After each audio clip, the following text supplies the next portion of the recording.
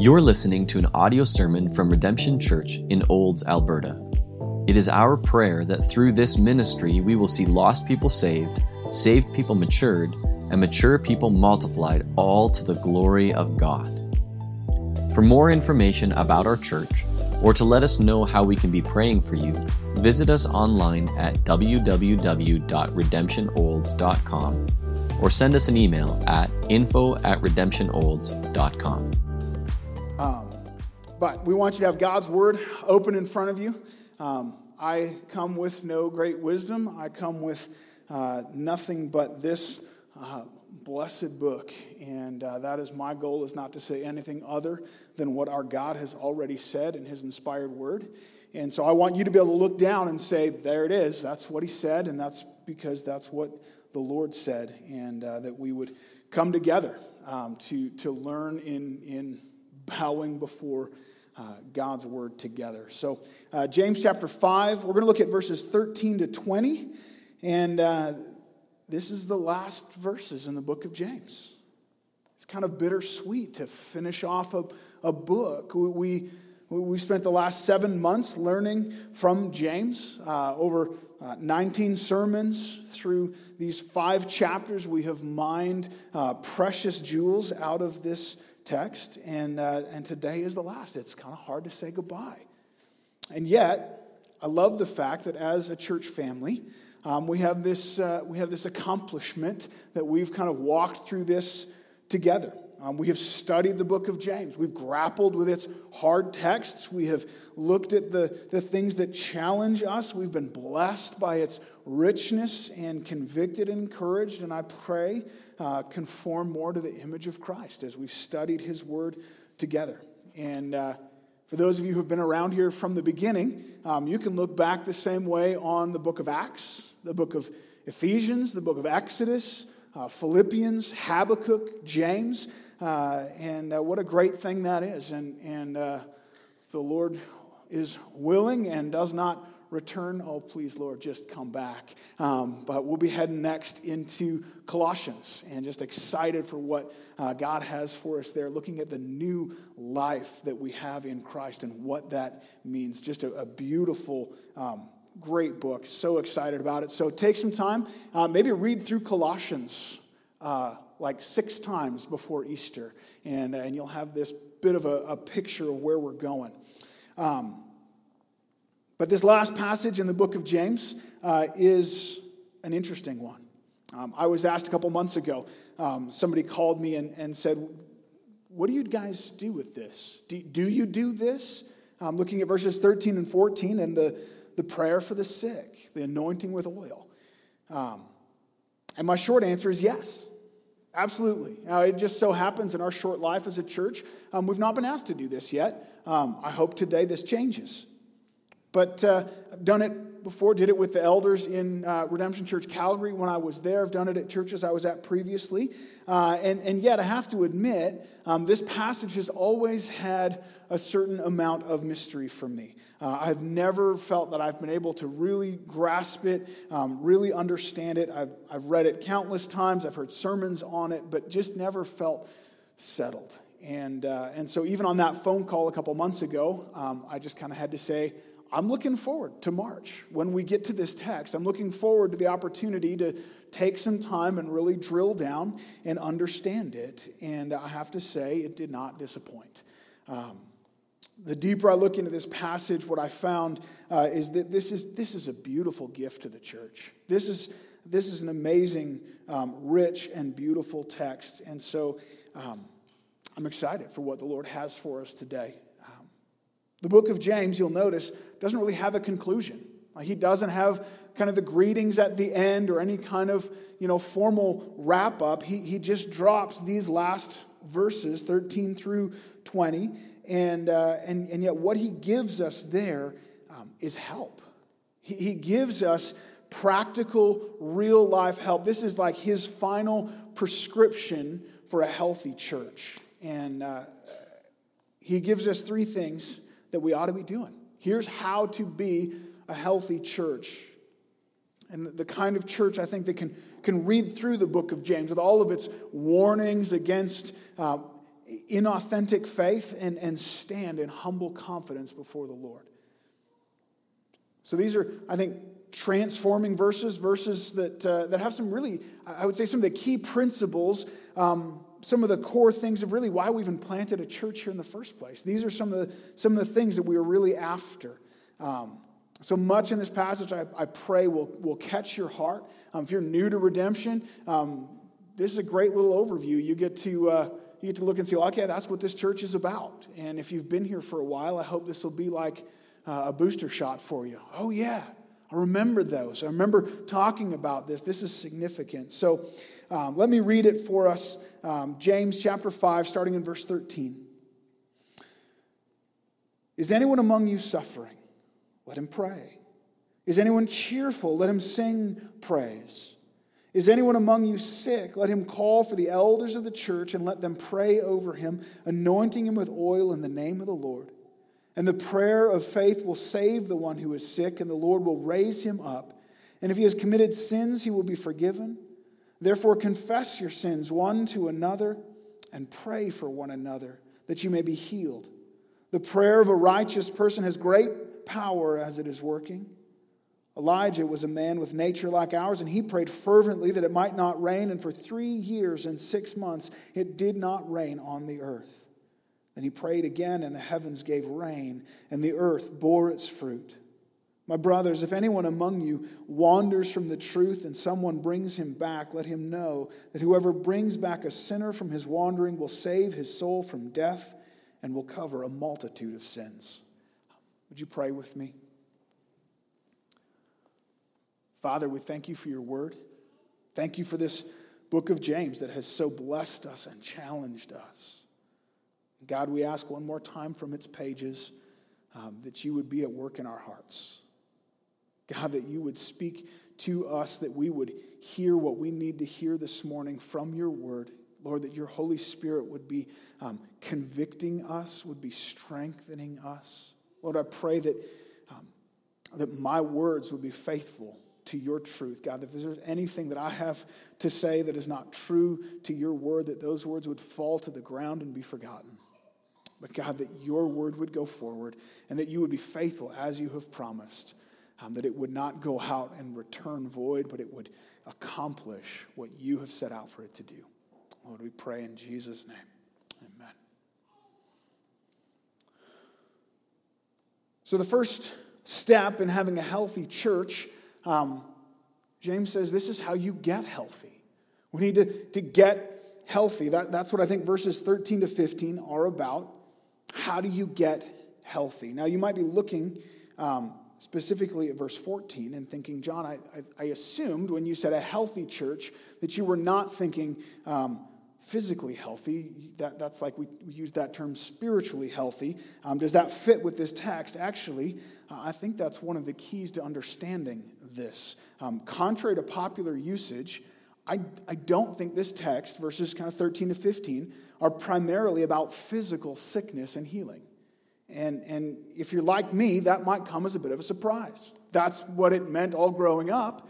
That's how I've seen it used.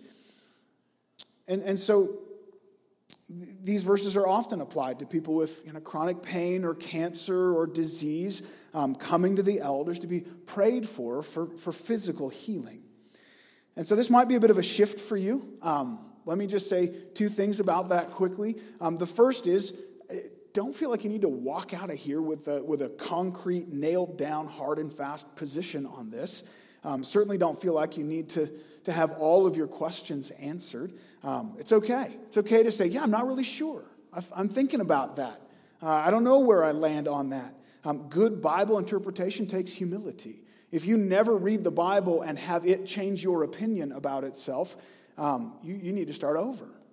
The Bible should be correcting us, and so we need to look at it faithfully and carefully, and that takes time. I have read this passage, I don't know how many times. I've heard sermons on it. I've been wrestling with this passage for 15 years, and that's okay.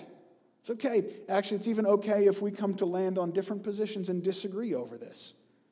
So let me lead you through how I came to the conclusion I came to, I guess the second thing I would say is just hear me out to the end.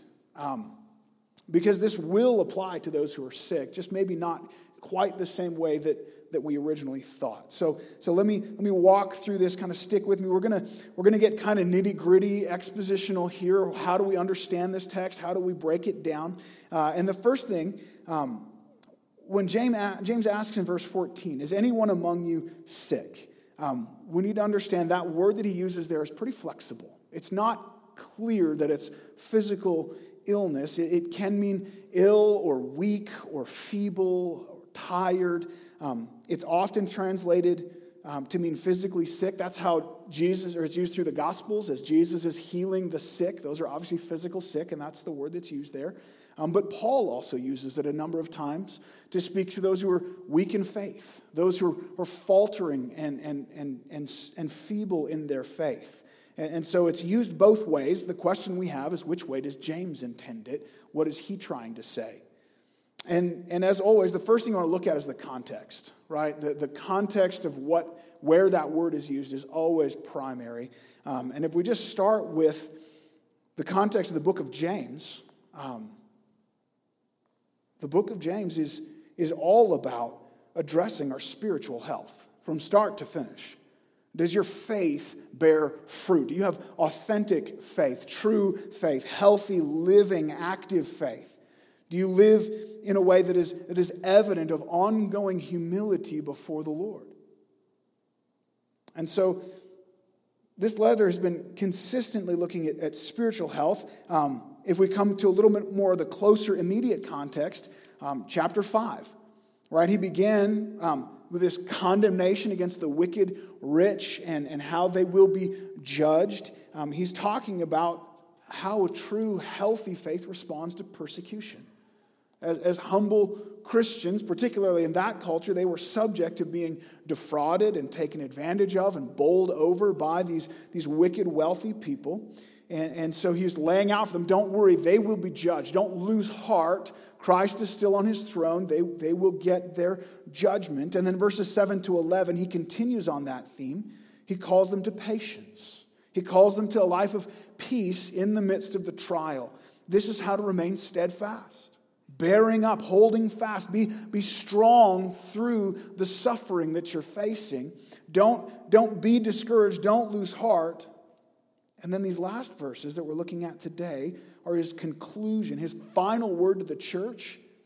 It makes a lot of sense to me that he would be kind of wrapping up his thoughts on spiritual health. He's bringing together everything that he's been talking about and bringing this application.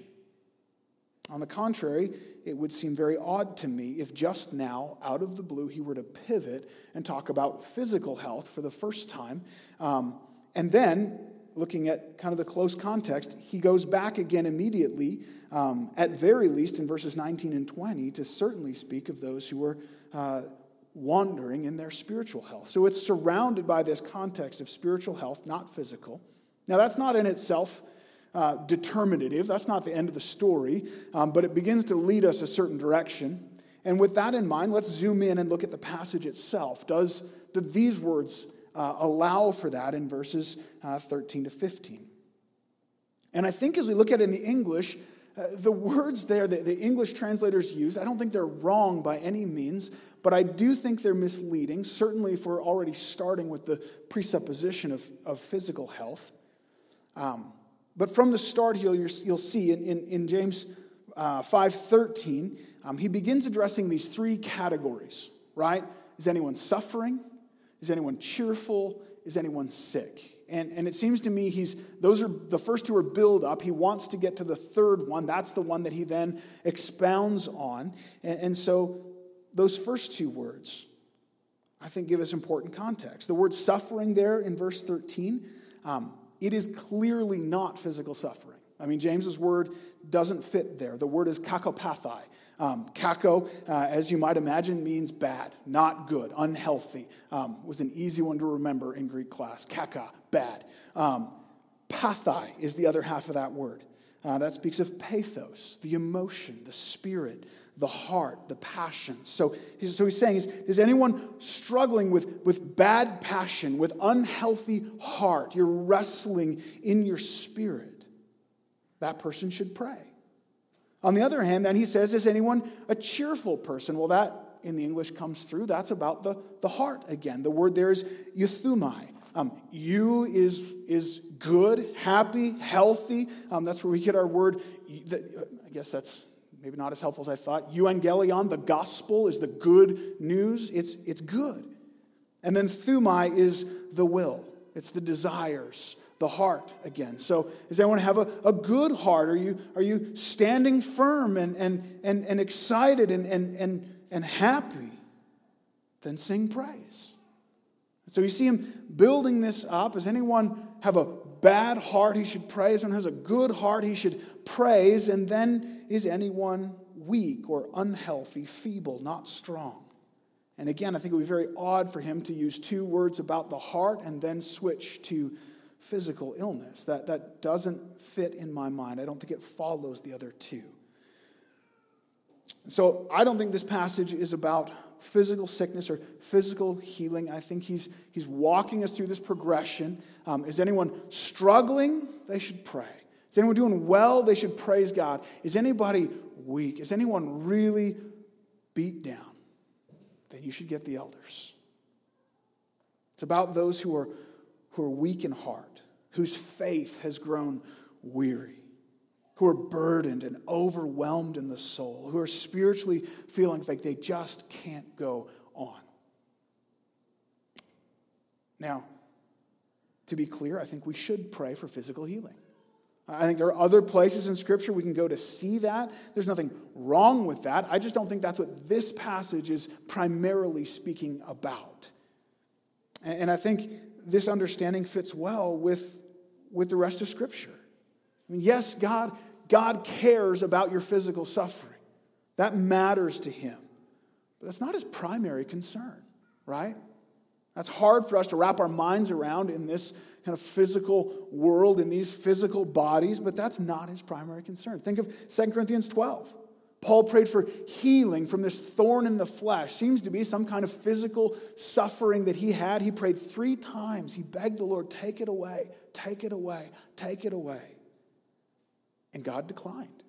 God said, no, I'm not going to heal you. But instead, the Lord gave him grace. He strengthened him spiritually. The Lord said to him, no, my grace is sufficient for you. And so Paul, in the end then says, no, I will boast in my weakness of my flesh that humbles me and crushes me, because when I'm weak, I'm strong. Because then I learn to cling to Christ and walk with him. There was a greater outcome the Lord had in mind rather than just physical healing. That physical weakness became the glory of Christ in Paul. So as a pastor, I see this so often, both sides. People who suffer deeply with physical pain and illness, and through it, they learn to cling to Christ. They learn to rest on him. They learn to cut those ties of the heart that hold so firmly to the things of this world, and they thrive in their faith. Their greatest need, even if they've desperately pleaded for healing, their greatest need is not physical healing. Physical healing, in many cases, would have robbed them from a much greater, more beautiful goal, a more eternal goal, the glory of God in their sanctification. On the contrary, there are those who are just physically fit, strong as an ox, ready to go, healthy as can be, and their spirit is broken. Their faith is frail and faltering. They're burdened by sin or anxiety or doubt, and it brings them to their knees. They're overwhelmed. Now, I don't want to belittle physical suffering, but aren't those who are spiritually faint-hearted, those who are weak in their faith, aren't they in far greater need of the support and the prayer of the elders of the church? Eternally speaking, they're in the place of greater concern.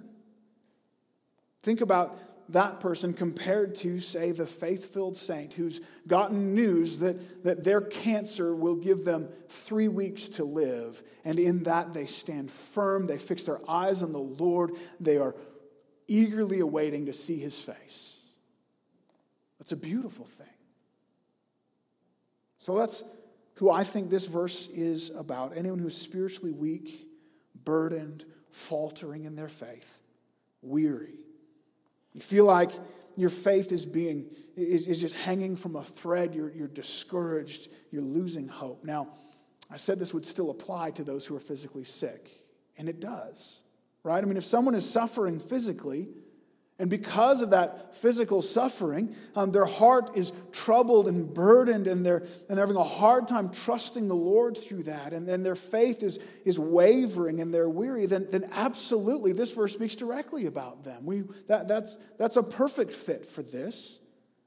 Having the elders gather around that person and anoint them with oil, and yes, pray for physical healing, for sure.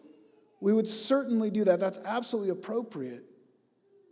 And just practically speaking, if someone is physically sick or suffering and wants the elders to pray for them, absolutely. Like, don't hear me saying, like, don't bring us your physical problems. That's not what I'm saying. Not at all. Not by any means. Come, and we will pray for you. We will pray for God's healing for you physically. But also know that while we ask for that physical healing, believing that God can and does heal, that our primary concern and the Lord's primary concern is just not your temporal body. That's not the number one thing. Think about it this way. Even the people whom Jesus healed, the people whom Jesus rose from the grave, where are they now? They're dead, right? Until Jesus returns at the resurrection, you will only ever have temporary relief from pain in this world. You will only ever have death delayed slightly. Even if it's 60 years in the grand scheme of things, what is that?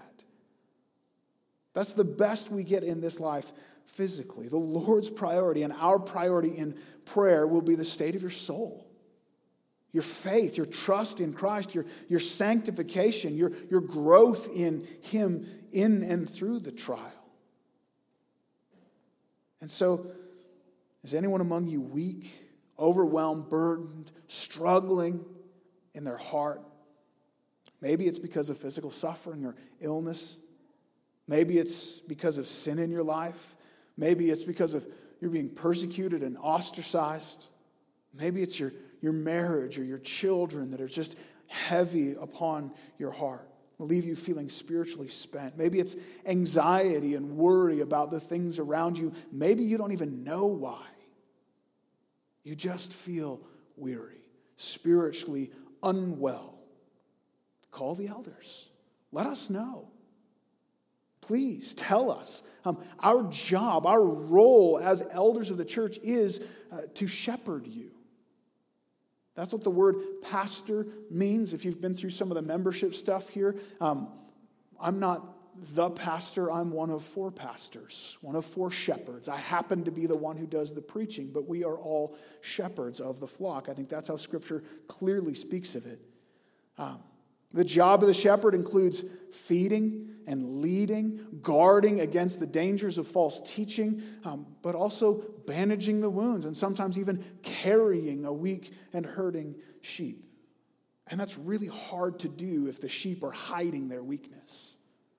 If you're putting on a stiff upper lip and pressing on as if everything is okay, covering up your wounds so that nobody sees them, how can we care for you? Don't do it. Don't go it alone. There's no value in that. If you're spiritually wounded or weak, you need to get healthy. Don't stay there. Call the elders. Connect with myself or Corey or Grant or Arnold. We would be thrilled to talk with you. North American church is so plagued by this tendency for us to put on this facade of health. Everything's great. How you doing today? Good. Wow. Every time? All the time? And underneath, we're just imploding and crumbling, dying a silent death in isolation. It should not be that way. There's nothing more frustrating as an elder to hear of somebody who's just hit rock bottom or even walked away from the church or from the Lord and having that sense of hopelessness. Like, I didn't know. They didn't tell me. I actually even asked them last week, how can I pray for you? And all he told me is he had a sore knee. And he's crumbling on the inside. Let us know. Just thinking through practically how this might play out. I think kind of one of two ways. Maybe you just call up one of the elders and say, hey, I'm just having a rough go right now. Can I talk with you? Yeah. Get together. Go for a walk, connect, talk. And maybe in that conversation, maybe you suggest or maybe he suggests, hey, can we gather the elders and pray about this? Or maybe you just know, I'm at the end of my rope. I need the elders to gather. And so you just call one of us and say, hey, can I have the elders pray for me? Yes. Let's set a time. Let's figure it out. We'll do it for sure. And here's what we're going to do. This is what this is going to look like. The middle of verse 14. Let the elders pray over him, anointing with oil in the name of the Lord. So prayer is the main thing there, even just grammatically. Prayer is the main verb. Anointing is a participle. It's subservient. Anointing is what you happen to be doing as you're praying.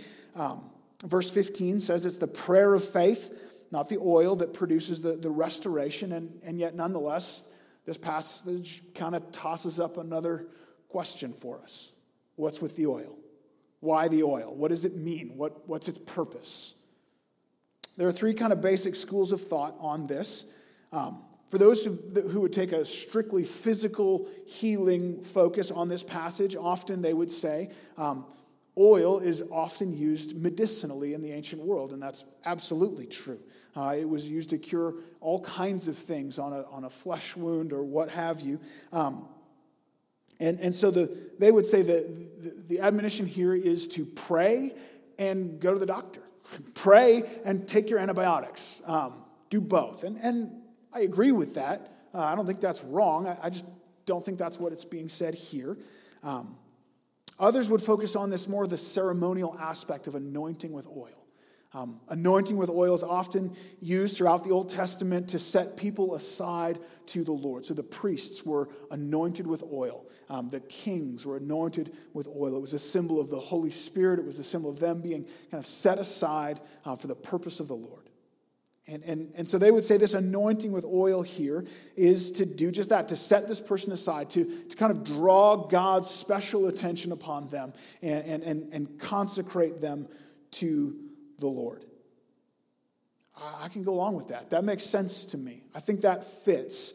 And so I'm actually going to hold to that partly, but I also think there's good reason, legitimacy behind the third option as well, which is to point out that most of the time, not always, but most of the time, that kind of anointing happens in that kind of ceremonial sense. It's the Greek word kreo, from which we get Christ, the anointed one. And here, that's not the word that James uses. And so that's a little bit odd.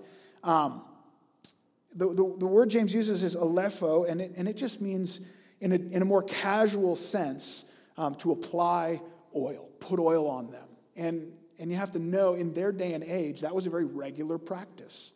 They lived in a hot, dry, dusty climate, and they saw oil as refreshing and clean and rejuvenating. And so they would rub oil in their hair. If you had a guest over for dinner and you just wanted to spoil them, you would wash their hands and feet, and then you would bring out oil, and you would rub their dry, cracked hands and feet with oil. Think of, maybe today, like a good masseuse gives you the massage oil, and that's what this is. It's refreshing and uplifting. So Matthew 6:17, Jesus tells his disciples, right? When you're fasting, don't disfigure your face and go out looking all, bemoaning and broken. No, he says, wash your face and what? Anoint your head with oil. Put oil on. Go out looking healthy and strong like a regular day. Psalm 23, I think, carries this similar meaning. That's one of the blessings of the Lord. You anoint my head with oil. You refresh me. And so this could be used in a very literal sense.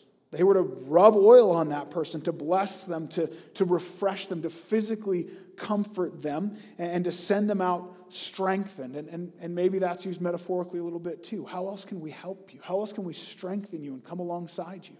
Maybe you need me to take your kids for a couple of days so that you can have a break. I think that would kind of fall in line here. What are some practical, physical ways that we can refresh you? Yeah, Josh is already lining his kids up to come over to my house for a few days. I can see it.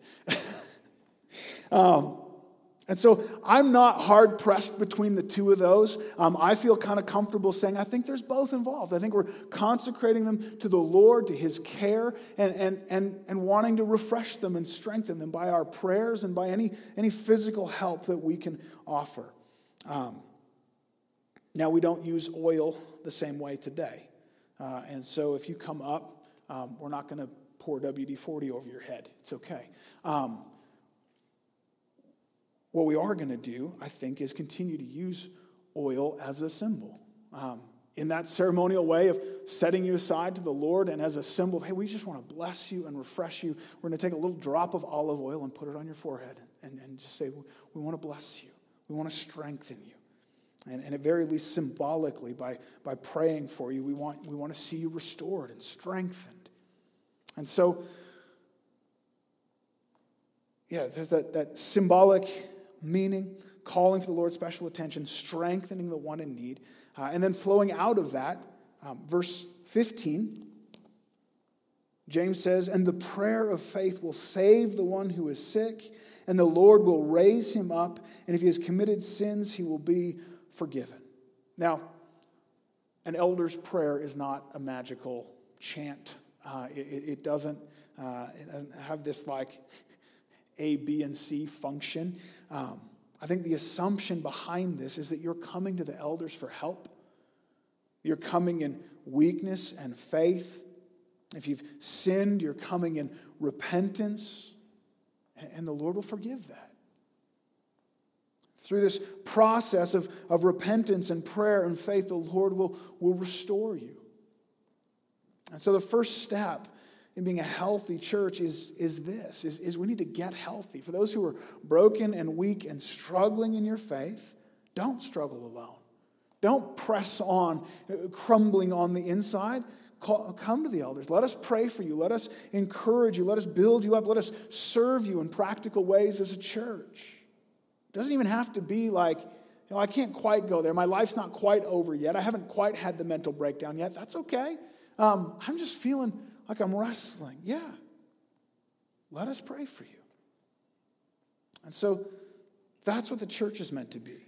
This place where we come in honesty as we struggle, in our own weakness laid bare. That's what elders are supposed to do. We are not meant to be CEOs in the church. It's not a business position. It's not about making all the important decisions. It's about shepherding. We're commissioned by God to be caretakers of your souls. That's our primary priority. So secondly then, if verses 13 to 15 are how do we get healthy, verses 16 to 18 are about staying healthy. How do you stay healthy? James moves a little more into kind of a maintenance perspective, right? The first passage addresses those who are overwhelmed, who are faltering, telling them go to the elders for prayer. And then verse 16, he addresses the whole church. This is kind of all of us in a more day-to-day kind of function. Let me read 16 and 18 for us again. Therefore, confess your sins to one another and pray for one another that you may be healed. The prayer of a righteous person has great power as it is working. Elijah was a man with a nature like ours, and he prayed fervently that it might not rain. And for 3 years and 6 months it did not rain on the earth. Then he prayed again, and the heavens gave rain, and the earth bore its fruit. So first of all, I think this is assumed in the English. It's there, but it's really clear in the Greek. This is about all of us. Literally, it could be translated, therefore, all of you confess your sins to one another, and all of you pray for one another. The elders are to lead in this, certainly praying for those who are in need, but this should just be a regular practice among us. This is what we do as a people. This is who we are, praying for one another, confessing sin to one another. Because the prayer of a righteous man has great power as it's working. Prayer's powerful. It's meant to be this strong force at work in the church. And then he uses this strange example of Elijah. Why this example? Right? Like, why does he use the rain? Elijah prayed and rose the widow's daughter from the dead. Elijah prayed and called down fire from heaven. Like, that's cool. Use that example, James. No, he uses this about the rain. Why? Well, I think it has to do with the context of that original story. 1 Kings 17 and 18. Ahab had just become king in Israel, and he led them as God's people into rebellion. Specifically, he led them to the worship of the god Baal and into rebellion. And at that point, the Lord announced through Elijah that there would be a drought, neither rain nor dew. It was the Lord's hand of discipline heavy upon Israel, sapping them of their strength, leaving them dry and parched. Reminds me of Psalm 51 as David says, my bones were withered. He's stricken with the weight of God's discipline for his disobedience. And what happens then after that 3.5 years? Well, this is the story we all know. Elijah called the prophets of Baal to a showdown, right? The prophets of Baal came and they built their altar to their God, and then Elijah built his altar to Yahweh, to the Lord. And whichever God could light the fire under the altar would prove himself to be the one true God. And so the worshipers of Baal all gathered around in mass, and they cried and yelled and screamed out to Baal, and they whipped themselves and cut themselves till blood was everywhere, trying to get Baal's attention, and nothing happened. And I love this. Elijah builds his altar, throws on the wood, throws on the sacrifice, and then he says, bring up some water. And they start pouring gallons and gallons of water on the altar until there's pools of water around it. And then he doesn't put on a show. He doesn't do some extravagant thing. But Elijah, who is a man that has the same nature as we have, prayed this: answer me, O Lord. Answer me that the people may know that you, O Lord, are God, and that you have turned their hearts back to you. And in that moment, fire came down from heaven, so hot, not only did it burn up the offering and the wood under it and the stones of the altar, it evaporated the water and burned the dust underneath. Any questions? Who is the real God? And as a result, Israel turns. Just as Elijah had prayed, they turn their hearts back to the Lord. The prophets of Baal are executed on the spot. And rain, precious, glorious rain, begins to fall. You can imagine, after 3.5 years in Israel, in desert-like country, their crops don't grow without rain. They're hooped. Rain begins to fall and downpour. And you could just imagine the kids are out running and playing. People are out singing, dancing in the puddles. This is life again. And James specifically mentions, and the ground began to produce its fruit again.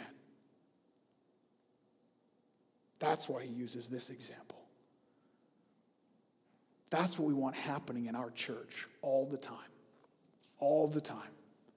Confession of sin, turning back to the Lord, that this downpour of God's refreshing grace might be poured out upon us, cleansing and life-giving, that we would bear fruit in our faith. When we hold silent, when we take our sin and keep it to ourselves and hide it, we find God's discipline, dryness, heaviness, weariness, brokenness. We need to confess our sin to one another and pray for one another. Let me ask you this, and not as a theoretical question. Okay, you're not off the hook to say, oh, good question. That's interesting. Oh, you need to answer this. Not out loud. You can answer for yourself, but you need to give an answer. When is the last time you confessed your sin to somebody? Someone else in the church. When's the last time you admitted, not in a general way, not just like, I'm a sinful person. Yeah, we get that. When's the last time you sat down eyeball to someone and said, I have sinned in this way. I'm wrestling with this sin in my heart that keeps rearing its ugly head. Would you pray for me? If you got to reach back, if you're kind of racking your brain and thinking, when, I know it at some point, probably, I must have. That's not okay. That's not all right. I mean, unless you're Jesus, and let's just get this out of the way, you're not Jesus, you're a sinner. You continue to wrestle with sin in this life, in this world. Your pastor is a sinner. Your elders are sinners. And we're commanded to confess our sin to one another, to pray for one another. I've been to too many churches that feel like Israel in the middle of 3.5 years of no rain and no dew. It's dry. It's dusty. There's some little glimpses of green. There's a little bit of life coming up through the cracks here and there, but it's frail and it's weak. Lives aren't being transformed. People aren't being saved. The joy of the gospel isn't vibrant and alive. Why? Why is that missing? Because people are living their lives in their own little silos, huddled up to themselves, more concerned about their pride and their reputation than they're concerned about killing sin and pursuing sanctification.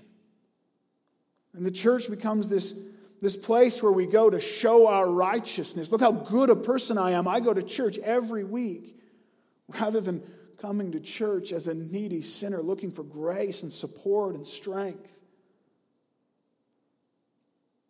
As a result, it's a dry, dusty, dead church. And as a result, in each believer, we become dry. We struggle with sin, and there's a lifelessness and a lack of fruitfulness. Our joy in the Lord is withered and weak. How do you stay healthy? How do we stay healthy as a church? James says, continue on in this authentic faith, consistently, humbly before the Lord and before one another, confessing your sin. Like real life, speaking out loud, spelling out clearly, praying for one another. This is the reason that we have small groups the way that we have them. Okay, this is a big part of it. A good portion of our time as we gather as small groups is dedicated to sitting around together, men with men, women with women, to confess to one another, to bring our weakness, our sin, our failure, and say, brothers, pray for me. We need that. Now, that maybe seems terrifying to you, but I promise the result is life-giving, like the pouring down of rain for your soul after years of drought. That's why being a part of a small group is actually a prerequisite for membership in our church. You can't be a member of our church without having some commitment to a small group. We know that has some complexities for some people. We'll work around that, but this matters. Let me just be frank with you. If you're not interested in actually pursuing Christ together in living real, genuine Christian lives of confession and prayer and humility together in meaningful, honest community with other believers, this isn't the church for you. Let's just get that out of the way. You're not going to last long here. It won't work. Now, to be clear, I'm not telling you to leave. I'm telling you to put down your pride, submit to community. There's a reason that Christ gathered us together as the church. And that's going to take sacrifice. First and foremost, it's going to take the sacrifice of your pride. I'm not Jesus. I'm not the one that can stand on my own and read the Bible by myself in my own little silo and just kind of go this own way on my own, standing tall without any help. That's not me. It's nobody. It's going to take humility to bring your sin, to bring your brokenness, to admit that We need each other. But there'll be sacrifice in other ways. When I was in seminary full-time and working concrete 3 days a week, it was crazy. That was the busiest I have ever been. I often would get up at 3 a.m. to study before work. You want to talk about budget tight. I mean, there was no budget. By God's grace, we made it through without student loans. But man, we lived on beans and rice and potatoes. And I'm not even kidding. We set aside in that season of life $70 a month. So I had $5 a month was my fun money that I could spend on whatever I wanted. And $70 a month was for babysitting. So that 3 evenings out of every month, we could go to small group together. Those were also our date nights. Later, we would trade babysitting with friends. I'll watch your kids Tuesday, you watch our kids Wednesday. It was a huge sacrifice. And not once have I regretted that decision. Not even close. That was life for my soul. That was such a significant season of growth for me. Far more in small group than in seminary.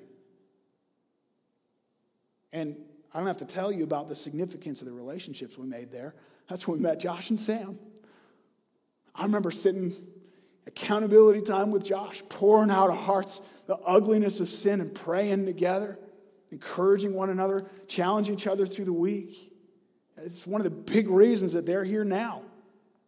So they moved back to Ontario, and I thought, we're going to find a way to get them back here. And as soon as we needed a worship leader, it was like, oh yeah, we're doing this. Huge part of God's work in my life.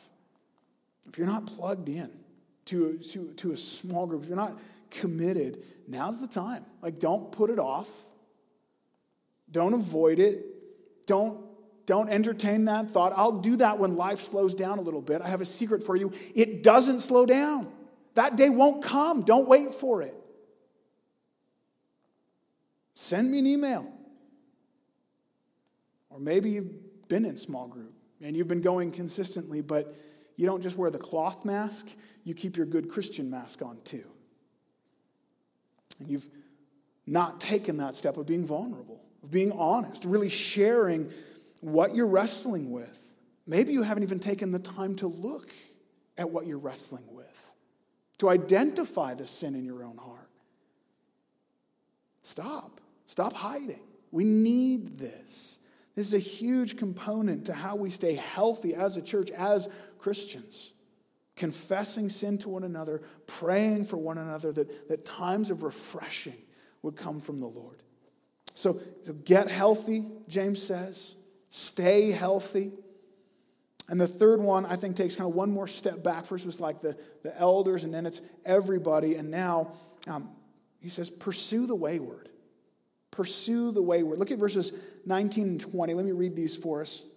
My brothers, if anyone among you wanders from the truth, and someone brings him back, let him know that whoever brings back a sinner from his wandering will save his soul from death and cover a multitude of sins. What a beautiful promise. But it starts with a command. It starts with a command to all of us again. If anyone wanders from the truth, what does it mean to wander from the truth? Well, let's be reminded again the context of the book of James. I don't think he's speaking strictly of kind of theological correctness. I don't think that's first on his mind. Probably applies, but I think his primary heart is toward those whose life is wandering from the truth. Right? Someone who's not living in accordance with the truth, with the gospel. We are to humbly and willingly confess our sins to one another. But what do you do when that stops? When you see a brother who's veering into sin, and instead of coming to the church for repentance, you see him pulling away from the church. Man, it is so easy just to say, he's made his decision, not my problem. I feel bad for him. I'll pray for him. No, James says you go after him. You go after him. You speak the truth in love to him. You call him to repentance, to restoration. Now that looks different in every situation, right? 1 Thessalonians 5:14. Paul says I urge you, brothers, admonish the idle, encourage the faint-hearted, help the weak, be patient with them all. So some need to be admonished. Some need a rebuke. Some need strong words of correction. Others need to be encouraged. They just need that extra little bump, that little bit of being spurred on and built up. And others yet need help. They need support. They need a shoulder to lean on. They need backup. But in every situation is patience. Gentle, kind, loving patience. But take note of this. If a brother or sister around you is wandering, it's your job, brother or sister in Christ, to bring them back. How often we use those words from Genesis 4, right? Am I my brother's keeper? Yes, you are. We are to be one another's keepers.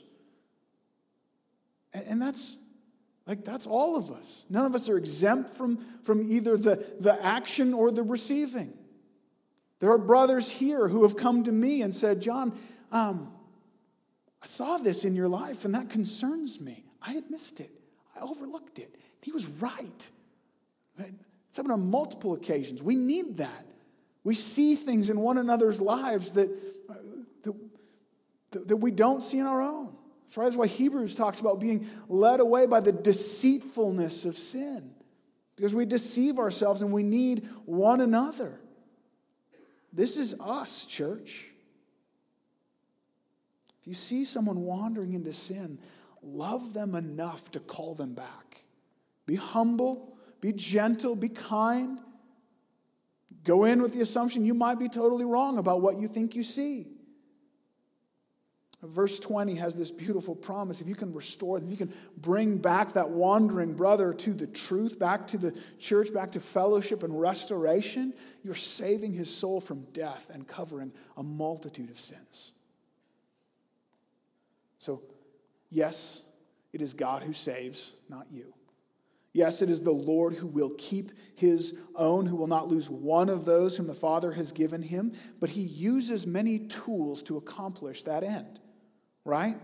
He uses the preaching of the word. He uses the prayers of the saints. He uses the loving rebuke of a brother or sister. Seek after the wandering. Let no one walk away from the church without our hands clinging to their ankles. Brother, come back. Without them clearly hearing the call to repentance, to restoration, to return to grace. That's not easy. That's harder than you think it is. It is rarely welcomed by the one who is wandering.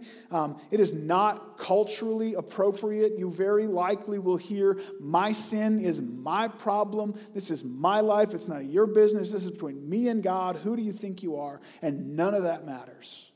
This is our calling. This is what we're charged to do, to care for one another in this way. And on the flip side, there's no greater joy than to see one who was hurting and wandering into sin be brought back into repentance, into fellowship. People come and go from churches so fluidly these days. Pop in here, pop in there, come a day, stay away, stay a few months, come again. That's not what the church is meant to be.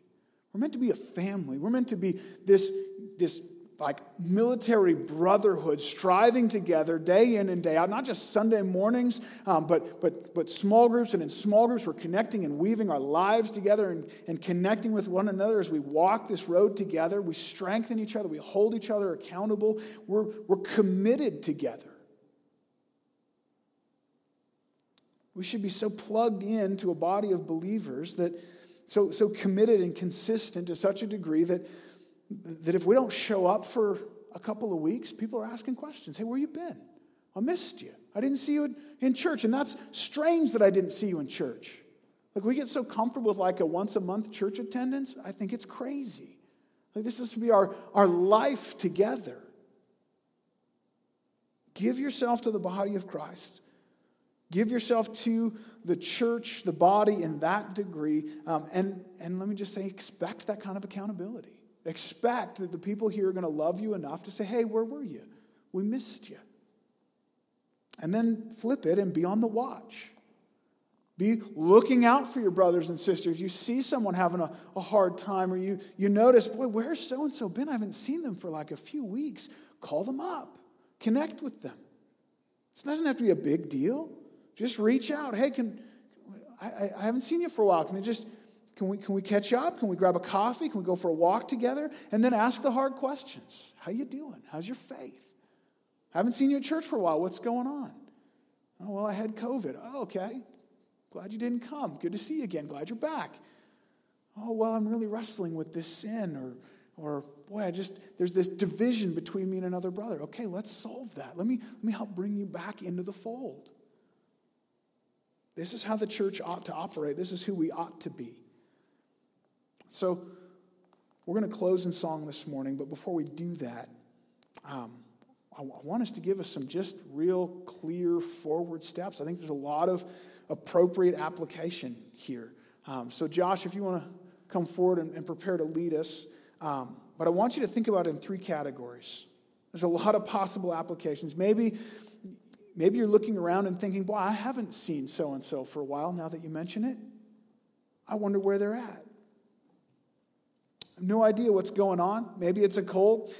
Maybe they're struggling. So again, no shame in using your phone in church today. Pull your phone out. Send them a text right now. Hey, where you been? Hey, I missed you. Hey, how you doing? Hey, can we connect? And then pursue that. How's your walk with the Lord? Let that conversation go deeper than just, how was work this week? Secondly, take a look inside your own heart. Are you staying healthy? Are you submitting to the church, to the fellowship in that kind of close community? Do you have frequent opportunity to confess your sins to one another? Better yet, do you have people in your life who won't let you get away without doing that, who are going to look you in the eye and say, okay, let me have it. What's going on? And if not, you also need to pull out your phone. Send me an email. Okay, John, help me find a small group. Done. Awesome. Thrilled to do that.